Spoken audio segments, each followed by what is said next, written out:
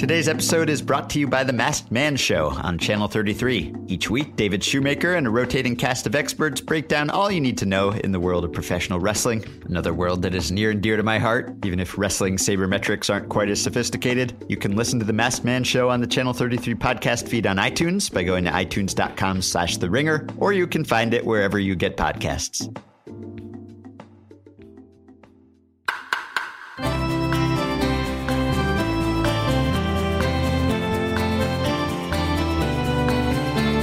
Hello and welcome to the Ringer MLB Show. My name is Ben Lindbergh and I'm a writer for TheRinger.com.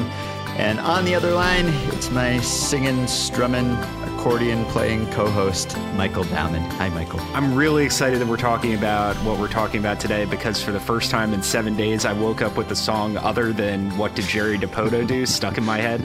So now I'm humming Arcade Fire's Neighborhood Number 1 Tunnels. That's a good song, too. It's a way better song than What Did Jerry Dipoto Do? I'm just happy that you're still with me and that you didn't land a recording contract and jet off to Nashville or somewhere to cut your first album based on your demo from last week. I'll always remember my roots. I'm an extremely loyal person. So we will be discussing some new research that some writers at Baseball Prospectus have done, and that will be going up this week about pitcher command and pitch tunnels, which we will explain shortly. But before we get to that, we do want to take a moment to remember two players who passed away on Sunday. Royals starter Yordano Ventura and Andy Marte, who many may remember as a former top prospect for the Braves and Indians and a major leaguer with those teams as well as the Diamondbacks. And after we recorded the rest of this episode, we heard the terrible news. They both died in separate accidents in the Dominican Republic, car crashes. Ventura, of course, was only 25. And you've already written about him and your memories of him for The Ringer. And I read your piece, and it was uncomfortably close, I think, to the piece that you wrote not very long ago about Jose Fernandez, which is sort of a sad inevitability of this event. Yeah, and that was uncomfortably close to the one I wrote 2 years before that about Oscar Taveras. It's shocking and it's sad and it seems unfair that this is like the 14th most important thing about the story. But, Ventura was a player that I personally enjoyed watching quite a bit, not only because of his unique skill set, but because of the way that he played the game, his aggressiveness, his ability, his willingness to jaw at other players. I think that baseball would be better off if there were more players like him. But, at this point, I'm just sick of writing that column over and over. Yeah. And of course, Ventura had mourned Taveras and Fernandez and had worn both of their initials on his cap in games. And that makes this even more sad. Yeah. And he had a lot of flair and style to him. And at times he rubbed people the wrong way with how he went after guys. And, he was kind of one of those players who, if he wasn't on your team, maybe you sort of disagreed with his style at times. I think in the way that we like or dislike baseball players in a very unserious way, and we don't really know them and we judge them by their actions on the field. But I think regardless of what you thought of Ventura when he was pitching, this is terribly sad news. And he was a promising pitcher. He had great stuff. You remembered how he just put his whole body into every pitch because he wasn't a big guy and he threw really hard and he had to just, put all of his effort into it. And he had a big follow through, almost fell off the mound just with the effort that it took him to get pitches up to that speed. And so I think we both like players who have a personality and show a lot of emotion on the field, regardless of what that emotion is. It makes baseball more entertaining. And so it's terrible to lose another one at such a young age. Yeah, and the number of big events that he was involved in, between a couple benches clearing brawls and the two big postseason runs that the Royals made while he was on the team, like there was a lot of history to him already at such a young age. And, it's just frustrating and sad. Yeah, the Game 6 start in the 2014 World Series, which was the day after the death of Oscar Taveras, was particularly memorable. Ventura gave up 3 hits to the Giants in 7 innings, and the Royals won 10-0. And as you said, that was just one of many moments that we'll remember from his 4 years in the big leagues. So we are joined now by Jeff Long and Jonathan Judge, who, along with Harry Pavlidis, are the co-authors of the 5 pieces that form the backbone of Baseball Prospectus's Pitching Week, which is starting today at baseballprospectus.com. Hello, Jeff. Hi, Ben. How are you doing? I'm doing all right. And hello, Jonathan. Hey, Ben. So I am always interested in the work that you guys produce at BP. You've done some of the most cutting edge public baseball research of the last several years. And Judge, you and Harry have worked before on catcher framing and deserved run average. And I would say that both of those stats and the other things that you've worked on have improved on the existing metrics and maybe used different methods to answer the same questions that other stats have tried to answer before, identifying the impact of the catcher on receiving the pitch and improving the odds that it will be called a strike. And in the case of deserved run average, trying to isolate the pitcher's impact from that of the umpire or the defense behind him and various other factors. But this time, you guys seem to have quantified things that really haven't been quantified before, at least on the internet. There hasn't really been a stat for the things that you are attempting to measure and provide stats for. So I guess we'll start with command, which is the subject of the first piece that's running this week and should be up by the time that most of you are listening to this. And command, if you aren't familiar with the term, is kind of a better version of control. I don't know if that's fair to say, but if control is the ability to throw strikes, command is the ability to throw good strikes or to throw to parts of the strike zone as opposed to just lobbing it in there somewhere. And you've come up with a way to measure this. So, Jonathan, do you want to start and explain, if you can, in kind of layman's terms, how one goes about measuring command? Sure. So command is one of those things that is very elusive. It's sort of like obscenity as far as most scouts seem to be concerned. They know it when they see it. Yeah. When you try to get a good explanation of what it is, they're like, well, this guy or this guy. I mean, he can really locate his pitches. And okay. I mean, obviously, they're not going all over the place, but it's sort of hard to know how I know what you're doing if I don't know what you intended to do.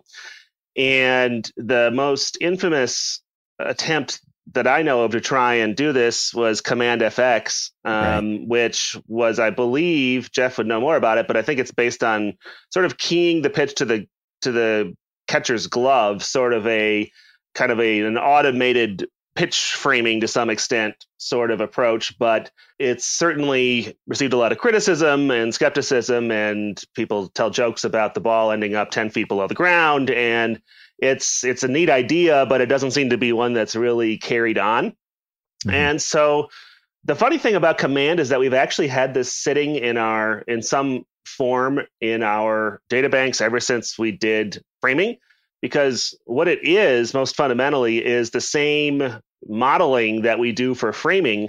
It's just we've always, of course, pulled out a pitcher component, a batter component, an umpire component. But I recall looking at the pitcher component at the time and saying, well, I don't know what the hell this is supposed to measure.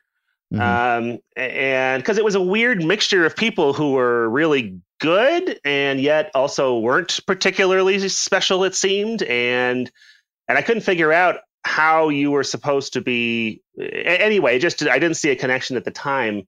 And then as we were sort of circling back this fall and looking at pitch tunneling, we sort of took a step back and tried to think about what the fundamental aspects are in terms of location before you even get to, how you sequence getting to those locations.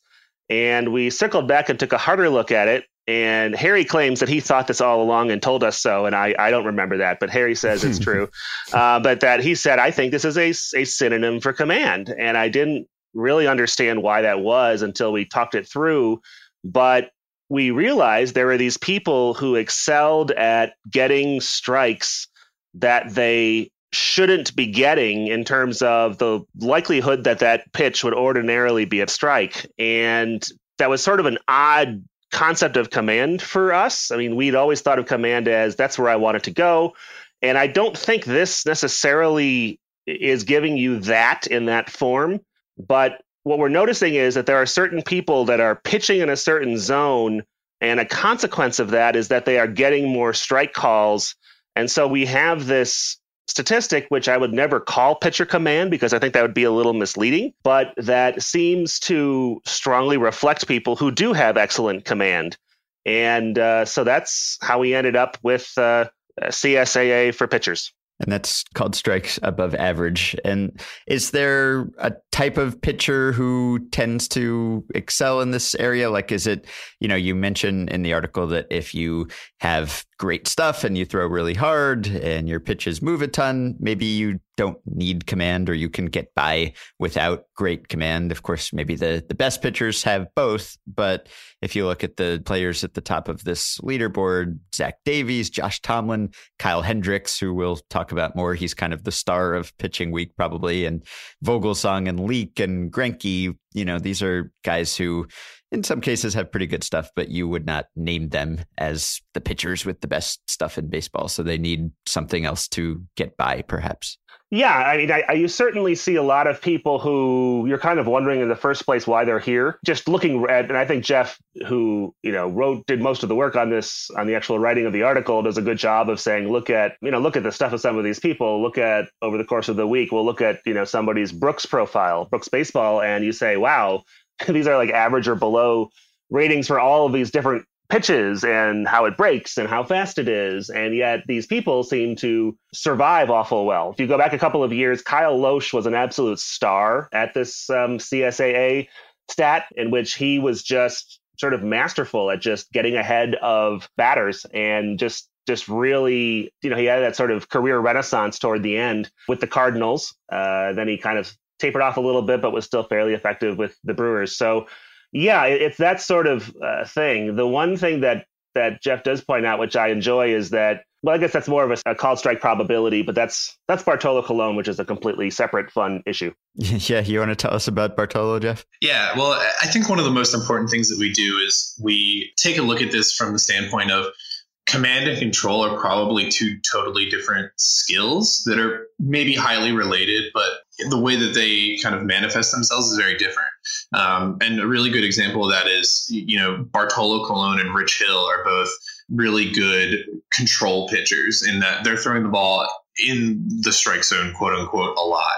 And what called strike probability does to give us control more so than a zone percentage or some of the existing stats out there right now is that it looks at the actual called strike zone versus the, reference or rule book strike zone or whatever you want to call it, that, you see on a pitch FX plot. And it tells us, it's kind of like those really annoying umpire bots on Twitter that's like, oh, that was called a ball. And, normally that's a strike 88% of the time. It's using that same concept in a much more rigorous way to say, hey, we know that every time Bartolo Colon throws a pitch, there's a 52% chance that it's going to be called a strike because that is the called strike probability on average of all of his pitches.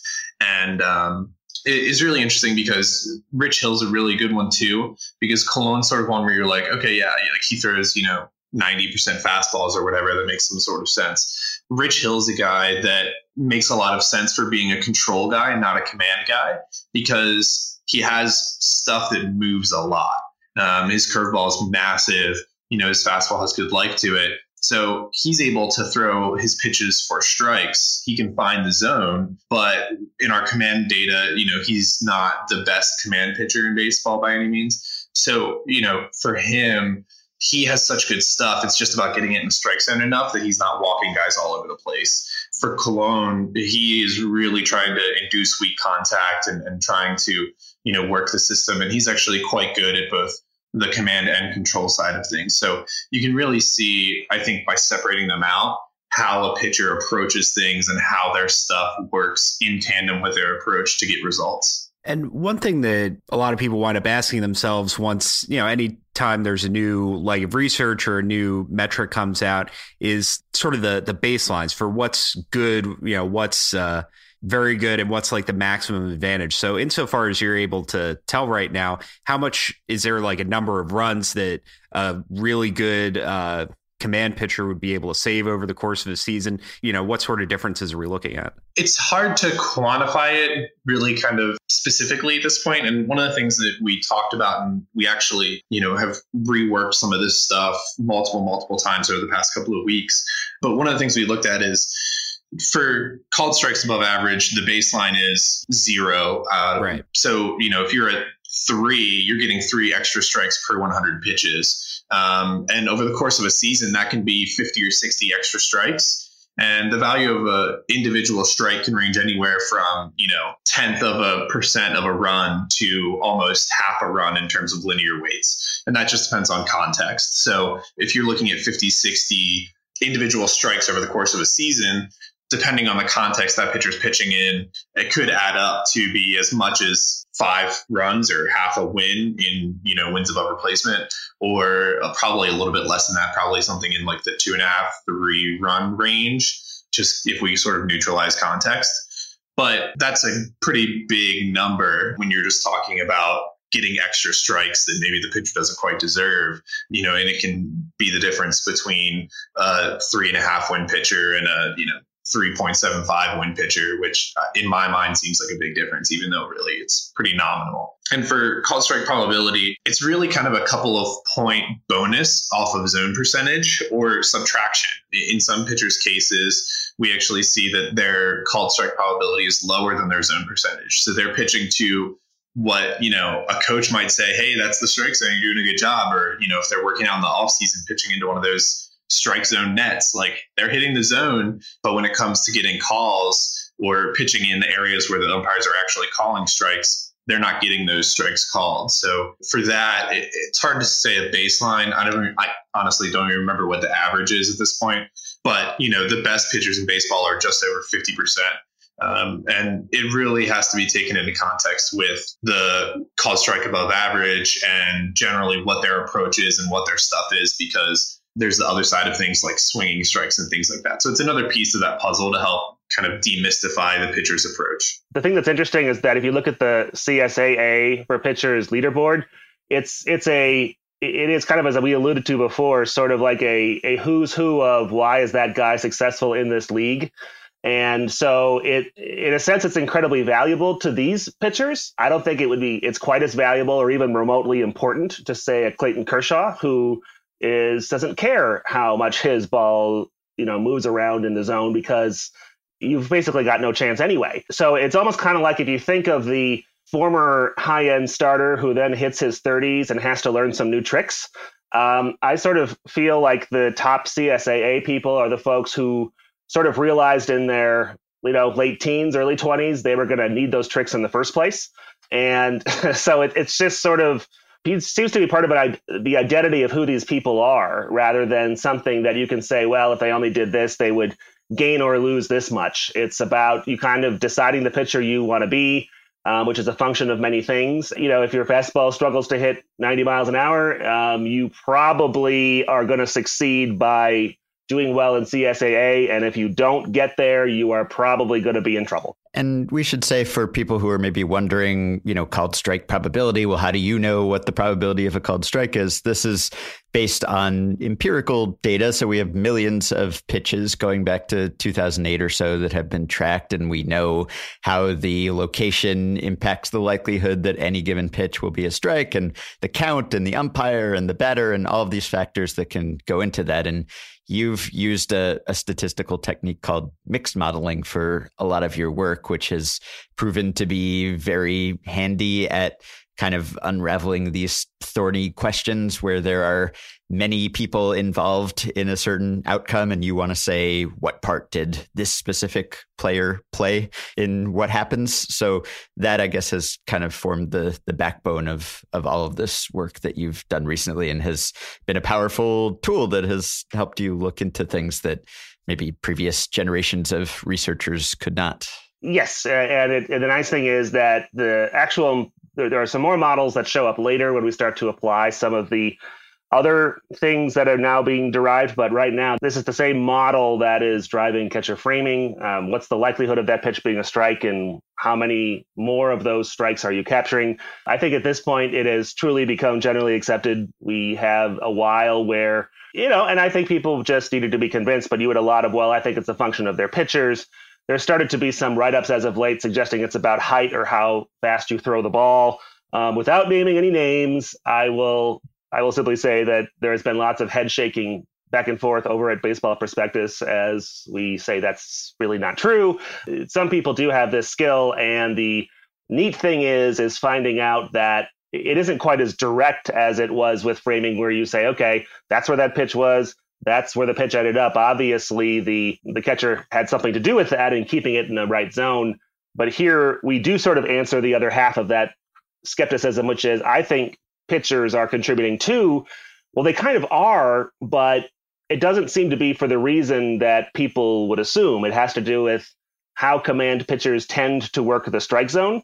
And that seems to inure to their benefit when it comes to actually getting borderline calls. So maybe we can end the command segment here with Tom Glavine, who is maybe the pitcher best known for having this ability. And Jeff, you looked into him. So can you tell us about how Glavine stacks up, and also just how generally command, or the ability to expand the strike zone, has changed over time as the strike zone and the way that it's called have themselves changed? Well, actually, Ben, if you don't mind, I'll let Judge give you the Tom Glavine soliloquy, because he is in love with Tom Glavine, I think. Okay, go ahead, Jonathan. Sure. Tom Glavine is one of those people that I had been actually sort of down on before this project. Deserved run average does not like him very much. It views him as somebody who sort of came in at the right time, pitched to contact guy, and largely he was good when the Braves defense was good and was not very good when the Braves defense was not very good.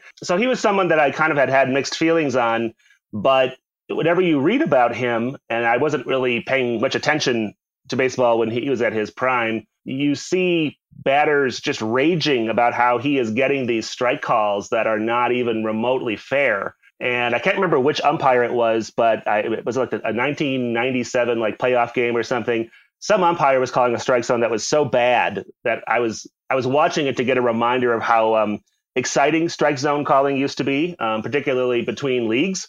Mm-hmm. And the thing with Glavine was that supposedly he was working this, and it was sort of a, well, if it wasn't a strike, then Mr. Glavine wouldn't have thrown that pitch, sir, sort of thing going on. And so we only have one season for him, his last season, in the major leagues, where Pitch FX is also present. And so one thing that we do here is that in addition to taking your called strikes above average for a year, we also basically create a sort of Z-score in which we say, okay, how many standard deviations above or below average are you in somehow getting strikes out of the pitch that you throw? And that's kind of important to have that comparison to your peers, kind of like the OPS plus idea or WRC plus or things like that. The idea being I can then compare across seasons. If the strike zone has been getting more uniform as it has, a certain mark, a few years ago might not be as impressive as it is now. But Glavine's 2008 season is just ridiculous. He was getting, it wasn't, I believe, even a full season, but even with all of the sort of conservative checks that we have on the called strikes above average, he is multiple, I think it was 7 standard deviations better than the mean in terms of getting strikes that just weren't. So that is absolutely consistent with the frustrations that we would hear about batters saying, well, of course I swing at everything and I generate a crap grounder. What am I supposed to do? Either at least I have a chance if I swing at it. If I don't, it'll just be called a strike anyway. So it's neat, as always, to have the numbers sort of confirm something that people have been telling you, and you wonder, can that actually be true? And the answer is apparently yes. Right. Yeah, that's that 1995 World Series Game 6, I think, is the famous one where Glavine went 8 and allowed 1 hit, and Joe Brinkman was the home plate umpire. And that wasn't even the one I was thinking of. There was were they in the the NLCS in '98, I feel like that was against the Padres. I remember like Javi Lopez setting up in the opposite-handed batter's box and getting called strikes. And as someone who didn't like the Braves very much at the time, this was like I was shouting at my television. It was incredibly frustrating, not only for batters, but for certain fans as well. Yeah. Right. Oh, I think Eric Gregg was the game that I looked at. I don't know if that was the Glavine that's game. That's the Livan Hernandez game. There you go. That must be what I was thinking of. Yeah, 97. So if we can transition to the second major area that you looked into, and this is pitch tunnels and tunneling. And unlike command, this is probably a term that is not familiar to most people. So Jeff, can you lay out what exactly pitch tunnels are and how a pitcher can be good at exploiting them? Yeah, absolutely. So fundamentally, I think pitch tunnels is this concept that, and Greg Maddux is probably the perfect example. I call him the patron saint of tunneling all the time. But the idea was that he would try and throw his pitches in such a way that they looked exactly the same until they weren't. And so when you hear, broadcasters and players and, hitters say, oh, he has really great late break, what they're really talking about is this concept of tunneling, which is that for, the mound is 60 feet, 6 inches from home plate. And, by the time guys release the ball, we're looking at like 55 feet or less. And the further towards home plate that your pitches look the same, the harder they are to hit, because the batter has a really difficult time assessing whether it's a sinker or a changeup or a fastball or a slider. And so we wanted to figure out, is there a way to quantify this idea that pitches that look similar for longer perform better? And that's sort of what we went into the project looking to do. And we found some pretty interesting results. But fundamentally, I think that's the concept that Greg Maddux used to call it a column of milk. He would throw his pitches and he wanted, obviously because the baseball is white, he wanted all of his pitches to just look like a white splotch in the middle of, the air. When the batter was like, am I going to swing at this or not? Like, I have no idea where this is going or what it's doing, but like, I just got to swing. And, Maddux believed that the hitter wouldn't be able to tell with any certain degree of certitude how fast the pitch was going in reality, whether it was going to break one way or another. And there are certainly some tricks, you can look for the red dot on a slider and things of that nature. But, he was really saying that the more similar the pitches look, the more difficult it would be to hit them. And so we wanted to try and quantify that. So there was a line in the Kyle Hendricks article that stuck out to me. It was something like, we already know what the swinging strike rate is, but we were interested in learning how. And that stood out because, in just traditional reporting, in my experience, the best answers you get to questions are when you ask players or coaches, not what's happening, but how it's happening.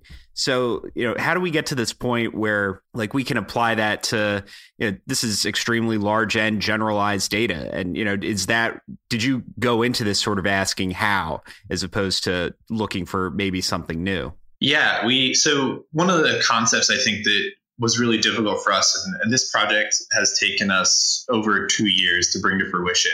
But the way that I think the big breakthrough came when we started thinking like a hitter instead of thinking like a pitcher. I think a lot of times when you're analyzing pitching, it's really easy to think of, okay, I'm trying to get inside the pitcher's head, and what was he trying to do here? We tried to think of it from the hitter's point of view and think, what would make my life really difficult? Or what would make me more likely to swing at something when it's not something that I really want to be swinging at, or when I don't have all the information? And we had some, theories and some ideas. And actually, the entire concept started in my head about 3 years ago. I wrote a piece for Beyond the Box Score about Sonny Gray. And the two pieces of evidence that I used to say that this is after he pitched, like 30 innings in the major leagues or something. And I said, he's going to be an ace because his release points are very, very, very similar, super consistent release points. But his pitches break, I think the total area, if you made a little, polygon around his scatter plot, was 440 plus inches, which is bigger than the strike zone.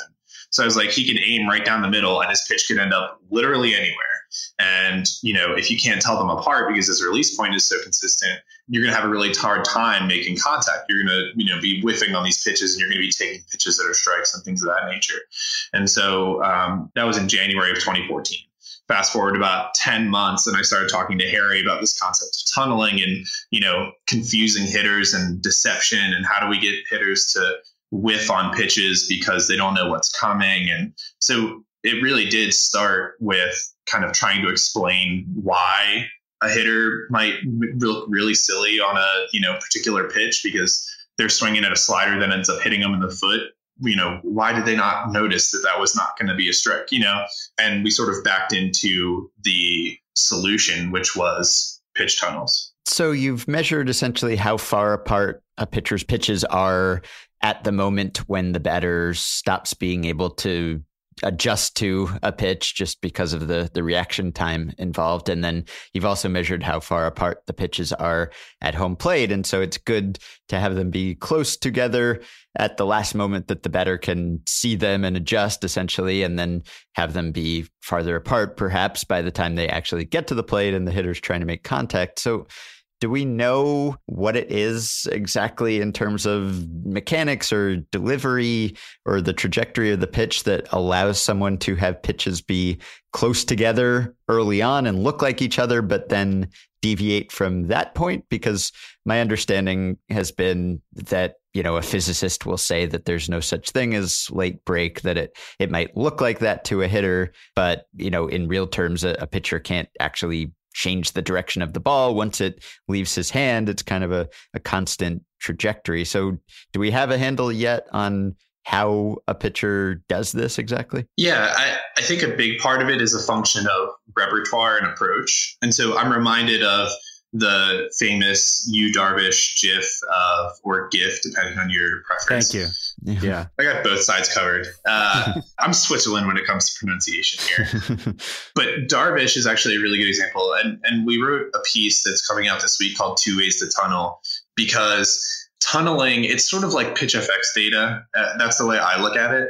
A pitcher throws a curveball and they may have tried 4 or 5 different grips, but their curveball ends up being kind of what it is. And you can try and subtly tweak and, adjust and throw it more, throw it less. But, it's not super easy to change the flight path or trajectory of a pitch, because in a lot of ways, there's a lot of complicated mechanisms, your mechanics, your release point, where you stand on the rubber, how your grip is, how the ball's released out of your hand based on your grip, that impact the flight of the ball. And so you have someone like Yu Darvish, if you look at that GIF, his pitches end up all over the place. People are like, wow, that's incredible. And I'm like, that's terrible tunneling. But for Yu Darvish, because he throws so many pitches and because his pitches move so much, he doesn't necessarily need to have a tight tunnel, because he relies more on his movement and his stuff than he does deception. And then you look at Kyle Hendricks, and Judge mentioned this earlier, but if you look at scouting grades for Hendricks, like all of his pitches are average or worse. I mean, he doesn't have a single like, whoa, that's a 80 grade pitch, or that's whatever. He has pretty mediocre stuff. But for him, the way that he's able to mix his pitches, the deception that he creates, because he has a very small tunnel and a very consistent release point, it makes it very difficult for hitters to decide, am I swinging at the right pitch, or where is this pitch going to end up? And I think for some guys, it could be like, let's add a, curveball, or let's tweak our slider to try and get to make it a little more cutter-like, that'll maybe be closer to our fastball. So there's ways that once you have the data, you can play around with tweaking pitches or adding pitches, removing pitches, and that can impact your tunnels. But in a lot of ways, it's sort of, okay, here's the data here. Now we have a greater understanding of what this looks like in flight and how batters are perceiving it. Can we make some subtle adjustments to enhance it one way or another? And the consistency of a pitcher's release point plays a part in this as well. And because, Hendricks obviously he came pretty close to winning a Cy Young award. And we were talking about command maybe being something that helps, but it's not going to make someone with bad stuff into a great pitcher. But in Hendricks's case, all of these things kind of added together seem to have actually done that, or to make a guy who would be average or maybe worse than average into one of the best pitchers in baseball. So can you kind of go through the various elements that he is great at? Like, he's not just good at one thing or two things, but he's great at all of these things, it seems like. Yeah. And I'll kind of make a really brief point, and then I'll probably ask Jonathan to help me discuss the model that we built for Hendricks. But I think the key thing is that all these factors play together. So you mentioned release point. If a pitcher is releasing or dropping their arm down when they throw a slider, for example, and, they're throwing it a little more from a 3/4 slot than over the top, hitters are going to pick up on that. Advanced scouts are going to pick up on that and coach their hitters. And so it doesn't really matter if it looks a lot like their fastball through their pitch tunnel, because the hitter's going to know as soon as they drop their arm down that it's a slider, and they're going to be able to ID the pitch and kind of interpret where it's going to be going. Mm-hmm. So it takes all these different components to work together to really have that deception value. But I think that there are ways that, especially if some pitchers just have erratic release points for all their pitches. It's not a matter of every slider is, 2 inches lower than their fastball, but sometimes their fastball is 2 inches lower than their fastball. And, so you can't really key off of the release point. And in that case, you can still leverage this tunnels concept. So for Kyle Hendricks, when we built this model to look at swinging strikes, and Hendricks saw a pretty big bump in swinging strikes over the past couple of seasons, which probably I didn't suspect it given the mediocre stuff that he had. But when we look at tunneling, I call him, the modern Greg Maddux, because his release point is very consistent. The decision-making point, we've identified it as 23.8 feet in front of home plate. That's roughly where a league average fastball would be when the hitter has to decide whether or not they're going to swing. So we're using that as sort of the demarcation point of, at that point, the hitter has to decide whether or not they're swinging and where they're swinging. Through that point, his pitches are all very similar. They're in a very tight tunnel. They're very difficult to tell apart. What that means is that by the time they get to the plate, even though he doesn't have Clayton Kershaw stuff that's breaking all over the place and the catcher has to, practically dive to stop a slider that, he just really turned one over really well on. For Hendricks, it's probably a lot easier on the catcher, but it doesn't necessarily matter because the hitter is so unsure of what's coming. They're practically guessing at that point. That seems to be really successful for him. And when we put this data into our model, and I'll let Jonathan talk about that in a little more depth, but we saw that a lot of these different pieces, and even pieces that we didn't go into it expecting, like flight time difference, which is the ability to change speeds, can play a really big role in getting swinging strikes and just keeping hitters off balance. What we suspected was that, as we've kind of been alluding to, this data isn't something where you take any one of them and say, well, you can sort of do like a buffet and say, well, I'll get 2 runs by doing this and I'll get a couple more strikeouts by doing that. It's really about how you decide to combine different things. So what Kyle Hendricks does is he takes one particular aspect of his abilities, which is that his pitches have a very low deviation in sort of the X angle, as we would call it, sort of this horizontal approach to the plate. And I suspect that is what helps make his pitches very difficult to tell apart. And that's just a pitch FX characteristic. There's nothing special about that in and of itself. But I assume when your pitches aren't, don't have that huge dart coming, like the slider that's constantly zooming out of the zone and you see it coming from a long way away, that you are then appear to be particularly vulnerable to tunneling. And that's particularly true for swinging strikes. So because he minimizes the size and the distance of his tunnels, so there's the release point issue, which is, of course, how similar it is. And often how similar it is affects a lot how it looks at what we would call the tunneling point. But it's all about, once you get to that tunneling point, how do the different pitches distinguish themselves? And when they don't, you have the column of milk. And so by sort of keeping his X angle low, that is the doorstep to climbing into taking your tunneling and really messing with batters' minds. So at that point, if you are able to keep your tunnels fairly narrow between your pitches, hitters have a really hard time with that, and they're more likely to swing and miss. At that point, if you can minimize your horizontal movement of your pitches from one to the next, what you will see is that the flight time difference starts to make more of an impact. Simply having 0.03 of a second of flight time difference at that point becomes deadly in terms of driving up your swinging strike rate. And also, even if your flight time difference is greater than that, it's just the effect once you sort of get into the tunnel zone and the late breaking pitch could be anything. Hitters are sort of at your mercy to some extent. And that's essentially one of the keys to how Kyle Hendricks operates. And I, of course, have no idea whether that's something he planned on, whether it's something he just kind of figured out, whether it's something the Cubs have known all along and have been waiting for a guy to implement that, perhaps some combination of the above. But that's an example of how pretty clearly, when we looked at how these different factors played off each other, that we were noticing was really some of the biggest bonuses you could get.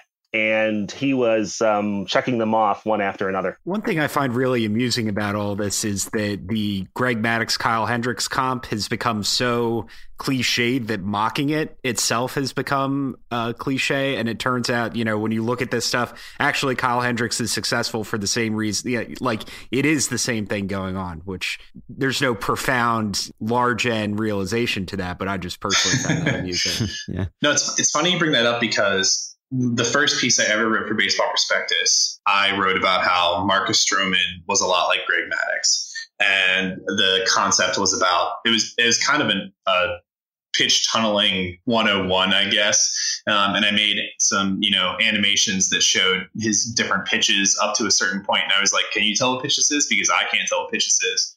And in the comments, somebody was like, Rick Sutcliffe said that Kyle Hendricks of the Cubs is a lot like Maddux. I'd love to see you cover him. And I sort of scoffed at it. And I was like, Kyle Hendricks, please, get out of here.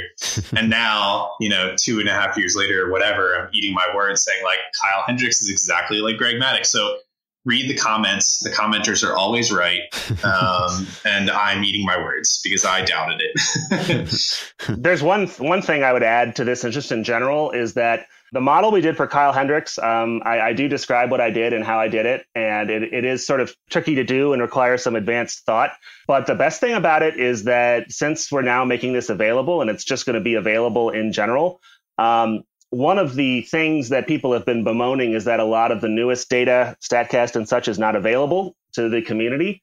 And so, that previous generation of minds that sort of grew up on PitchFX proved their value and then unfortunately vanished for the most part, doesn't have anything to play with anymore. And we think, I think this is going to provide new data for people to play with, because we did one model for Kyle Hendricks. There are certainly many more out there. You can look at all of these different combinations. You can try to figure out what seems to be working and what doesn't work and who does it. So what we're really hoping is that other people will start downloading this stuff, looking at it, playing it, and teaching all of us new stuff. And in the process, not only teach us more about what's going on and why, but also hopefully help bring about some of that next generation of analysis who have actual new concepts to look at. And so I just, from a community standpoint, I'm sort of excited about that as well. Mm-hmm. And you have an article later in the week about how maybe the Rays have been targeting pitchers who excel in these areas, and maybe they knew about it already. So it'll kind of be interesting to see whether teams can tweak guys' repertoires and the way that they pitch in order to get the most value from these things, and whether it's really any easier to kind of be the Kyle Hendricks of all of these new stats than it is to, throw 99 or something, which is maybe something that you can't teach a pitcher to do, or is harder to teach a pitcher to do, more innate. Maybe you can modify his repertoire to improve his tunneling or his deception or his command in ways that you can't with just the raw stuff. Or maybe it will turn out that is difficult too, that it's just as hard to be as good at these things as Kyle Hendricks is as it is to throw really, really hard or have a ton of movement, or the things that have historically historically been prized among pitchers. And just last question, have you found in your research more information to back up pitching orthodoxy and old sayings that you will hear pitching coaches and pitchers say going back decades, or things to call those into question? Like, you always hear you have to change the hitter's eye level and you have to vary speeds. And I guess you're showing that there is value to doing those things, but that maybe the most value doesn't necessarily come from changing the eye level a lot or changing the speed a lot. Maybe it's just varying those things a little bit that actually ends up helping the most. I would say this is, I want Jeff's take on this more than mine, frankly, but to me, this epitomizes the two ways to tunnel concept. I mean, it seems to me that your Barry Zito, Rich Hill type of pitcher, they do rely on changing the eye level. If you are throwing these big curveballs and high fastballs and then moving hitters' eyes up and down, I mean, it seems to me you're almost forsaking any sort of tunneling. You're simply saying, look, you're not going to know whether you're on foot or on horseback here when I'm done with you, because I'm all over the place and you can't tell if I'm coming high, low, left or right. And I'm just going to kind of overwhelm you. And the point is, that's an approach. I mean, it isn't that everybody needs to be changing the eye level of the hitter. If that's what you're going to do, yeah, and you're going to be throwing fastballs high and then curveballs high and then low. I mean, you absolutely have to change the eye level of the hitter or you're dead. But on the other hand, there are the people who say, I'm happy to have your eyes focused on the same point at all times. The problem is you can't tell what's coming out of that one level. And that, for me, is more of the Maddox, Hendricks tunneling approach. And it's just, again, a question of what you're good at, playing to your strengths, and deciding what you want to do. Jeff, would you say it's something like that, or what? How would you do it differently?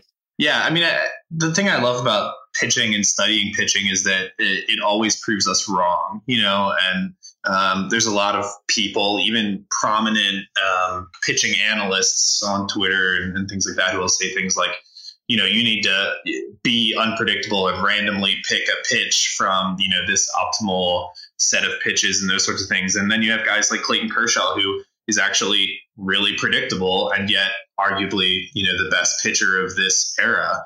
For me, some of the stuff that I think stood out specifically, one of them, and I don't know, I guess this is conventional wisdom or, historical, coaching advice or what have you, but we went into it looking at called strike probability and called strikes above average. And I said to Harry and Judge, famous last words, I was like, surely pitchers who have really good called strikes above average just work the edges of the zone really well. They work around, up, down, left, right. They just work on the edges of the plate. And the data came back and said, like, no, they actually don't do that. They tend to work pretty far out of the zone and then hammer the inner part of the zone. And they'll work pretty far out of the zone and they'll hammer the inner part of the zone. And we had this really cool line, and I can't remember exactly what it was because we've written so many things this past couple of weeks, but it was something like, if you have really good command, you don't have to throw as many strikes, or you don't have to really throw strikes, period. And that was kind of a really interesting thing for me because I got egg on my face because I was completely wrong about how you accumulate called strikes above average. But also it sort of spit in the face of conventional wisdom that you have to be around the zone to get strikes. A lot of these pitchers are working 6-8 inches out of the zone and then coming back and hitting the heart of it to remind the umpire, like, hey, I know what I'm doing. The Glavine approach, right? Like, if it wasn't a strike, I wouldn't have thrown it there. Okay, I know I can hit the middle of the plate. All right. And I thought that was really fascinating. The other thing I think that's really interesting to me is this is really reinforced in my mind the idea that individualized approaches to pitching is the right way forward. Some organizations and pitching gurus and things like that, a lot of them have, this is the way that we develop pitchers, or this is the type of pitcher that we draft. And what we've found, I think, and what Jonathan mentioned with the 2 ways to tunnel, is there's a lot of ways to be successful. And the best way to be successful is to find the approach that works for you as a pitcher, and taking that individualized approach and, identifying what are ways that we can maximize what you're good at and minimize what you're not so good at, or maybe make those things you're not so good at a little bit better and really blow out the things that you're great at. That's, I think, what we've seen leads the most success. Russell Carlton is doing a piece on this, and he was like, it's really bad to be near the mean in any of these things. You really don't want to be average at pitch tunneling because that's bad news. And, that sort of reinforced this 2 ways to tunnel concept, because it really is about maximizing it in one way or the other. Either be Rich Hill or Barry Zito, or be Kyle Hendricks and Greg Maddux. But if you're somewhere in the middle, you're probably going to struggle a little bit because you're not really fooling hitters either way. So I thought that was really interesting. And, it's been a lot of fun to untangle some of those thoughts over the past, months and even years at this point. We're now, I guess, 2 years into really trying to dig into this. So. All right. Well, I'm glad that neither of you works full time for a baseball team, because that means that we get to enjoy all your research. And I would encourage everyone to go to baseballprospectus.com throughout the week as each of these pieces goes up, so you can examine all of it in detail. And if anything has been hazy, it'll be easier to understand in writing with pictures and graphs and tables. And you can also go look up the numbers for every pitcher if you're interested in seeing how they stack up. And if you have questions, I'm sure you can bug these guys on Twitter. And Jonathan is at Backlaw, BACH Law, and Jeff is at Jeff Long BP. So guys, this is great work, and thanks for sharing it with us. Well, thank you for having us. We really enjoy it, and we're really excited about this stuff. So it's fun to talk about. Exactly. It was great. Thanks, guys. So, Michael, while we were talking, you looked up Livan Hernandez's called strike count from that famous game. And what was it? It was 37 called strikes.